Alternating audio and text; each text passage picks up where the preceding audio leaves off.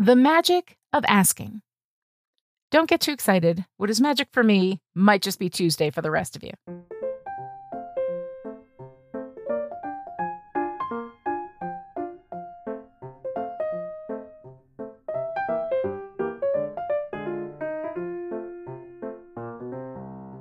Dear writer, I am kind of in love with my label maker.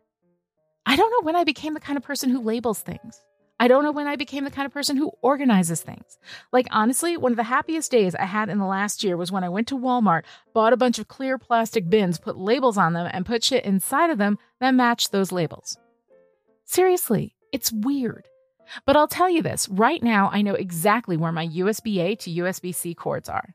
They are inside a properly labeled Ziploc bag, inside a properly labeled bin, and that knowledge brings me an absolutely unfathomable feeling of peace.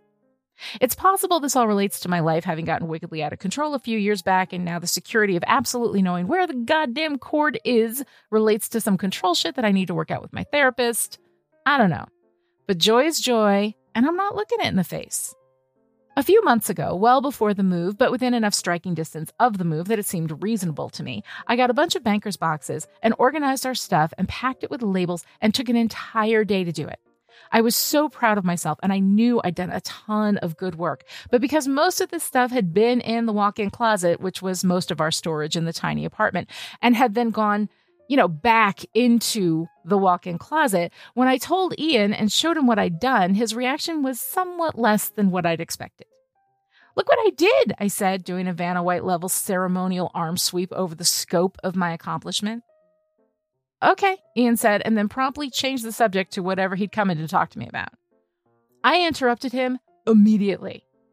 "No," I said, and motioned once again toward the closet. "Look at that."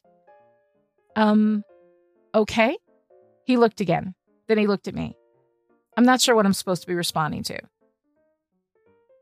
I explained how I had taken all our stuff, much of which had been lying about and stuffed into corners, but in his defense, a lot of which had been in different unlabeled and unorganized boxes, and organized it into labeled and organized boxes. In addition, I threw out 2 full bags of garbage and made a Goodwill run. "Wow," he said, clearly unsure. Then he saw the look on my face and said, "I'm sorry. I know there's something you need from me here, and I will happily give it to you, but I need to know what it is." This is the moment where it could have all gone horribly wrong. I could have thought that he just didn't care about all the hard work I'd done, that I was being taken for granted, that he was unappreciative. I grew up in a family that failed to love and appreciate me, so that's a pretty natural space for me to go in a situation where I have to ask for what I need and am disappointed. But I didn't go through years of trauma and therapy to just do things the way I'd always done them. So I thought for a moment and said, "I need you to walk out of this room, then come back in a few minutes, look at the closet and say, 'Oh my God, honey, you're amazing. Thank you so much. I can't believe you did all of this.'" He smiled, relief clear on his face. "I can do that." And that is exactly what he did. Now, when I said this to him, I was mostly being funny. I mean, if he comes in and reads a script, it's not going to be the same as him actually saying these things from a genuine place. And my expectation was that it would feel disingenuous and somewhat disappointing. Writer, I was wrong. He came in, he performed my script perfectly, and it felt fucking great. Since then, whenever I get out my label maker and do a thing, I explain to him exactly what I did and why it's going to make our lives better, and then I tell him exactly what to say, which is usually some variation of, "Oh my God, honey, you're amazing, thank you so much," etc., etc. And writer, it works. Given that I grew up in a household where I was lied to and manipulated quite a bit, the need for people to be sincere with me is pretty huge. Trust has always been an issue with me, especially because I made a habit of giving my trust completely to people who were similar to the people in my family. Possibly because part of me believed that if they could earn that trust, it would somehow wipe away what my family did to me. Conversely, the people in my life who were actually trustworthy could never get my full trust because they could never prove their sincerity to me enough. They had to read my mind to know what I needed, and if they couldn't do that, well, that was it. Loads of therapy later, I'm working through that shit. I recognize that expecting anyone to be able to read your mind is unfair. My husband is a great guy, but details are not his thing.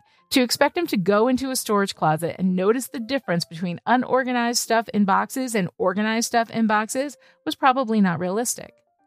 I knew the difference, and I had to tell him the difference and tell him that what I did was fucking amazing, and he needed to speak those words. You are amazing. And the thing is, he means it. He tells me I'm amazing all the time.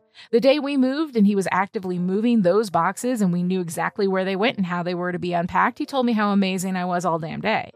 That was great, but it was no less great than when he walked back into that room and read my script back to me. Since then, as I've been organizing and setting up our new place, we've done this a number of times. I would do a thing, then I'd grab him and say, I'm going to show you something, and you need to say, oh my God, honey, you're amazing, thank you so much. And he would do it, and it was fucking awesome. Just as good as the moment weeks later when he was using the space that I organized and he realized how it works in action and he said it again. Look, I get it. I'm probably a bit late to this game. Most of you, I hope, learned this when you were young with families who loved you and gave you what you needed when you asked for it. But if you are, like me, someone who has struggled with asking for what you need and want, someone who has been disappointed by the untrustworthy around you, I encourage you to give it a shot. Choose one person, a person you absolutely know you can trust, and start with them. Tell them what you need them to say and let them say it exactly as you scripted it. I hope you're as surprised as I was. Everything, Elle.